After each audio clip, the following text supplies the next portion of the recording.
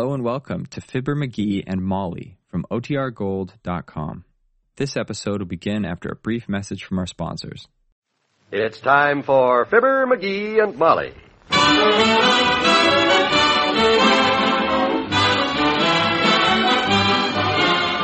Every weekday at this time, NBC brings you Fibber McGee and Molly transcribed. The show is written by Phil Leslie and directed by Max Hutto.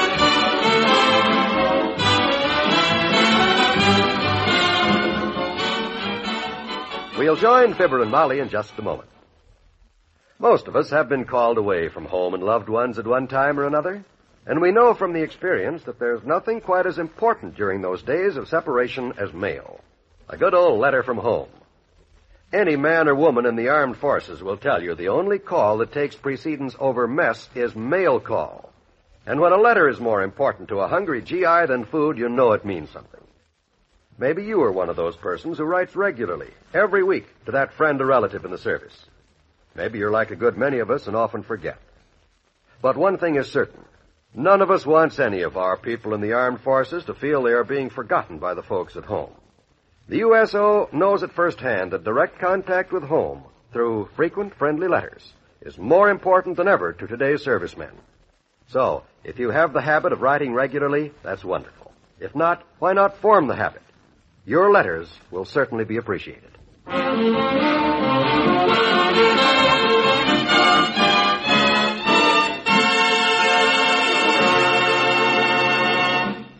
Molly. Molly, where are you? In the living room, McGee. What is it? Wait till you see what I got. I was up in the attic prowling through that old trunk of yours, and what do I find stuck between the sheet music of Red Hot Mama and the lid off a chafing dish but this bunch of old snapshots? Snapshots? Yeah. They were took at a picnic in Peoria the year before we got married. Boy, oh boy, they're beauts. Here, let me see them. Yeah. Oh, heavenly days. I'd forgotten all about these pictures. Do you remember what happened at that picnic, McGee? I'll say I remember. That was the day I set a new hard-boiled egg record. 827 of them. First 25 went down easy, but I had to put strawberry jam on the last two. It was also the day we announced our engagement. Oh, by George, you're right. That was the day, wasn't it? Funny how a thing like hard-boiled eggs sticks in your mind. Yes, isn't it? You ain't looking at the pictures, kiddo. Here, look at the one on top. You and me smiling tenderly at each other across a slice of watermelon. My, this really brings back memories. I was wearing my new polka dot dress that I was so proud of. Mm-hmm. And a hat with wings sticking out all over it. Looks like a covey of quail sitting down in a bean patch. That was a lovely hat. Oh, look, here's a picture of the whole group. Oh, who's that gal standing next to you? Was that Bertha Larkin? No, that was Agnes Beckman, my dearest friend. Uh-huh. I remember that Agnes and I helped each other dress that day at my house. Oh, yeah, Agnes Beckman. She later on married a guy from Springfield, Illinois that made a fortune selling a special metal polish for iron deers. That's the one. Mm-hmm. Yeah. Agnes and I were very close, but I always had a feeling that she was setting her cap for you. Well, I wouldn't have done her no good just to set an ordinary cap. Not when you were wearing that elegant owl's nest on your head. Hey, isn't that Rodney Trout, the one that was sort of sweet on you? Yeah, that's Rodney, but there was never anything between us. Oh, I ain't so sure about that. I never did trust a guy that put mustache wax on his sideburns. Oh, McGee. That's the silliest thing I ever... Come in. Oh, hello, Mr. Wimple. Hi, Wimp. Hello, folks. I was just passing by and I... Oh, looking at pictures, are you? Yes, some old snapshots that were taken on a picnic, Mr. Wimple. 30 years ago, before we were married. Oh, may I look? I love it. Sure, get a load of this one here, Wimp. Here's the whole bunch of us spreading out the lunch. I'm the handsome kid in the blue serge suit and the jazz bow tie. And I'm the girl in the polka dot dress. My, you were a lovely girl, Mrs. McGee. Oh. You know, these pictures remind me of some snapshots I have that were taken before Sweetie Face and I were married. At a picnic? No, at a croquet party. There's one that shows us standing in the middle of the lawn. Sweetie Face has a feather boa wrapped around her neck, and I have a croquet mallet wrapped around mine. A croquet mallet? Yes. I was her partner, and I missed a shot. My gosh, it sounds like she wasn't a very good loser. No, a defeat was always hard on Sweetie Face. And even harder on me. I guess the prize picture, though, is the one they took of Sweetie Face knocking the ball through the center wicket. I was the wicket. How could you be a wicket? You're not the right shape, Wimp. Sweetie Face fixed that. She knocked me bow-legged. She what she'll probably do again if I don't get on home. Goodbye now. Bye, So long, Mr. Mom. Wimple. Poor little Mr. Wimple. He certainly has... What are you frowning at? On these pictures I didn't see before. Look. You were sitting on a bench in your polka dot dress and somebody snapped you from behind. What about it? There's an arm around your waist. You can't see the fellow it's attached to, just the arm. And it ain't my arm. What? Oh, McGee, that's ridiculous. Of course it's your arm. See, it's wearing a blue serge sleeve. If you'll cast your eye at them other pictures, my dear, you'll see that Rodney Trout had on a blue serge suit, too. Only his was baggier than mine. And the sleeve that's around you is a baggy sleeve. I never heard such nonsense. I say that's your arm. And I say it ain't. I guess I know my own arm when I see it. Molly, I'm ashamed of you. But, McGee, I never... How could you accept the love of a good man, which I always was one, and then let that Rodney Trout put his arm around your back behind mine? McGee, I tell you, it must be your To arm. think that after all these years, the girl that I got engaged to that day had that dirty rat's arm around her.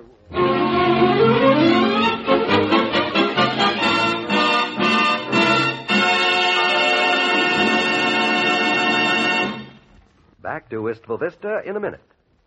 It's an amazing sensation. The music sounds as if the musicians are actually in your living room. Yes, that's the superb realism you get with RCA Victor's new orthophonic high-fidelity Victrola phonographs. Remember these 4 words. New orthophonic high fidelity. They're important. They mean a wonderful new kind of sound reproduction with extra power, extra clarity, extra sensitivity, and extra wide range. Now all this can be yours in a stunning console, finished in mahogany for as little as $199.95. That's little enough.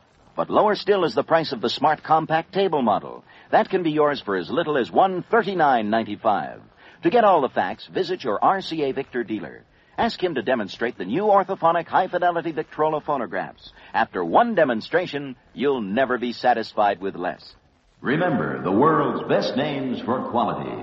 RCA and RCA Victor.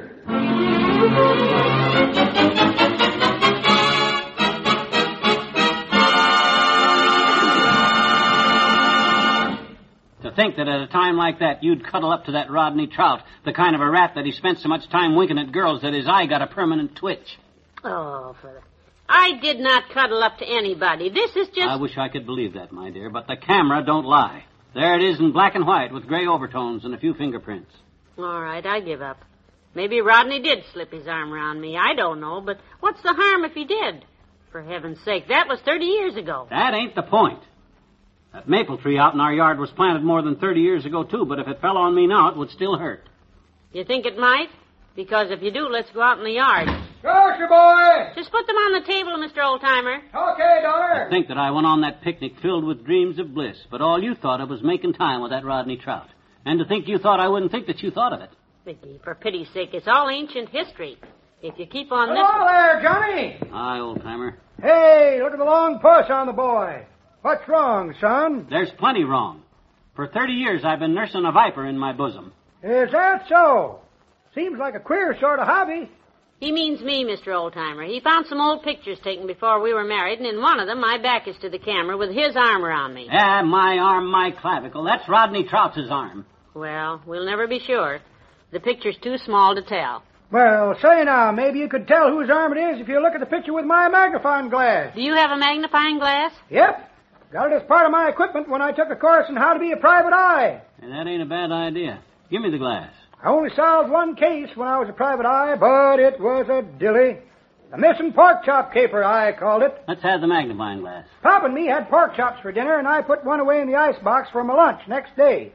I went to get it. The platter was as empty as a politician's promise. Well, never mind that. Give me the glass. So whipped out my magnifier, and sure enough, the platter was full of fingerprints.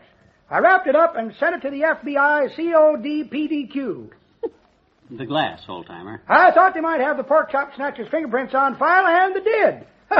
They was Papa's. Okay, now let's have the glass. FBI was real grateful. Said they'd matched the prints of the fellow who stole some hot cannonballs out of a cannon at the Battle of Bull Run and left his prints on the muzzle. Give me the dead-ratted glass! Okay, Johnny, you don't have to holler at me. Here it is. Now, kiddo, I'll prove that was Rodney Trout's arm. Come on, look through the glass. I'm looking. Ha-ha! What's a ha-ha about? There's a hand on the arm and a finger on the hand and a ring on the finger, and it's your ring. Huh? Let me see that. Oh, my gosh, you're right. Sure, I'm right. Mm-hmm. It's my ring with the genuine 14-carat diamond that fell out the next day and broke when it hit the sidewalk. Gee whiz. Well, I think you owe me an apology, my boy. 5 or 6 of them. Gee, kiddo, I'm sorry. I'd get down on the floor and beat my head against the carpet if it wasn't already wore pretty thin. I mean, the carpet's pretty thin. My head's as thick as it ever was. Maybe thicker, even. All right, don't overdo it.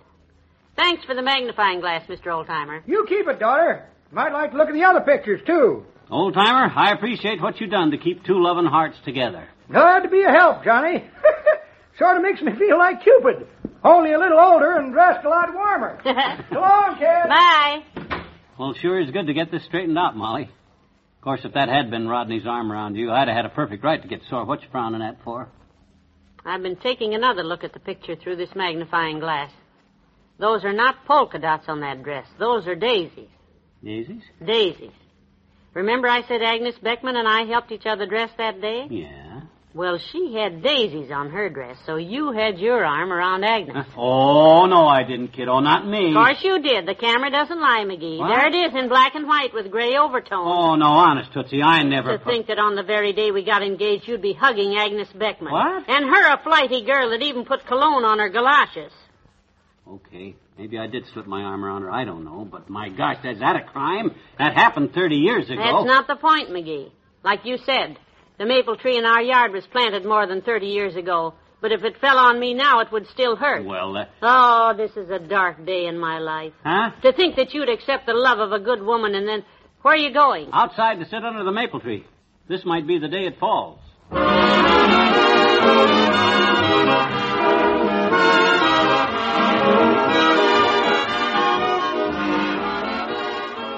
Fibber and Molly will be right back.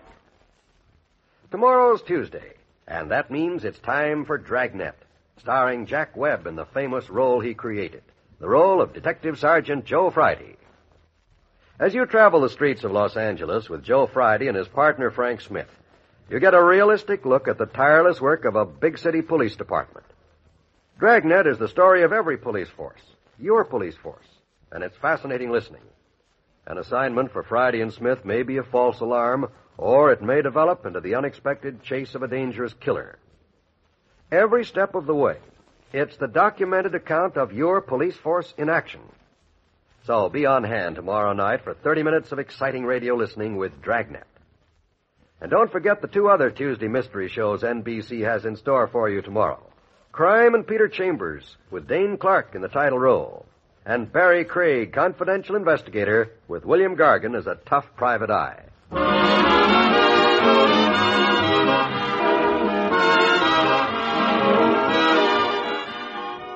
All right, McGee, I put the pictures back in the attic trunk, and I'll say no more about it. Good. About you and Agnes. You having your arm around her. Good.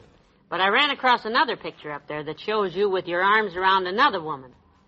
In fact, she's kissing you right in front of the camera. Oh, no, you couldn't have. Who? Your mother. Ah, you had the prettiest blonde curls at that age, McGee. Good night. Good night, all.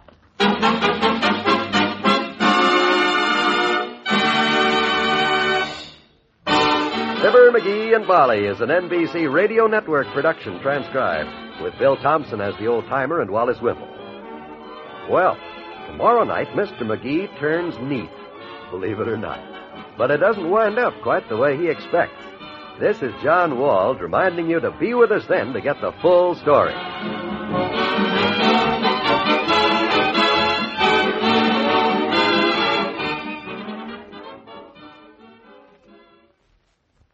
Get behind the headlines to the heart of the news tonight on the NBC Radio Network.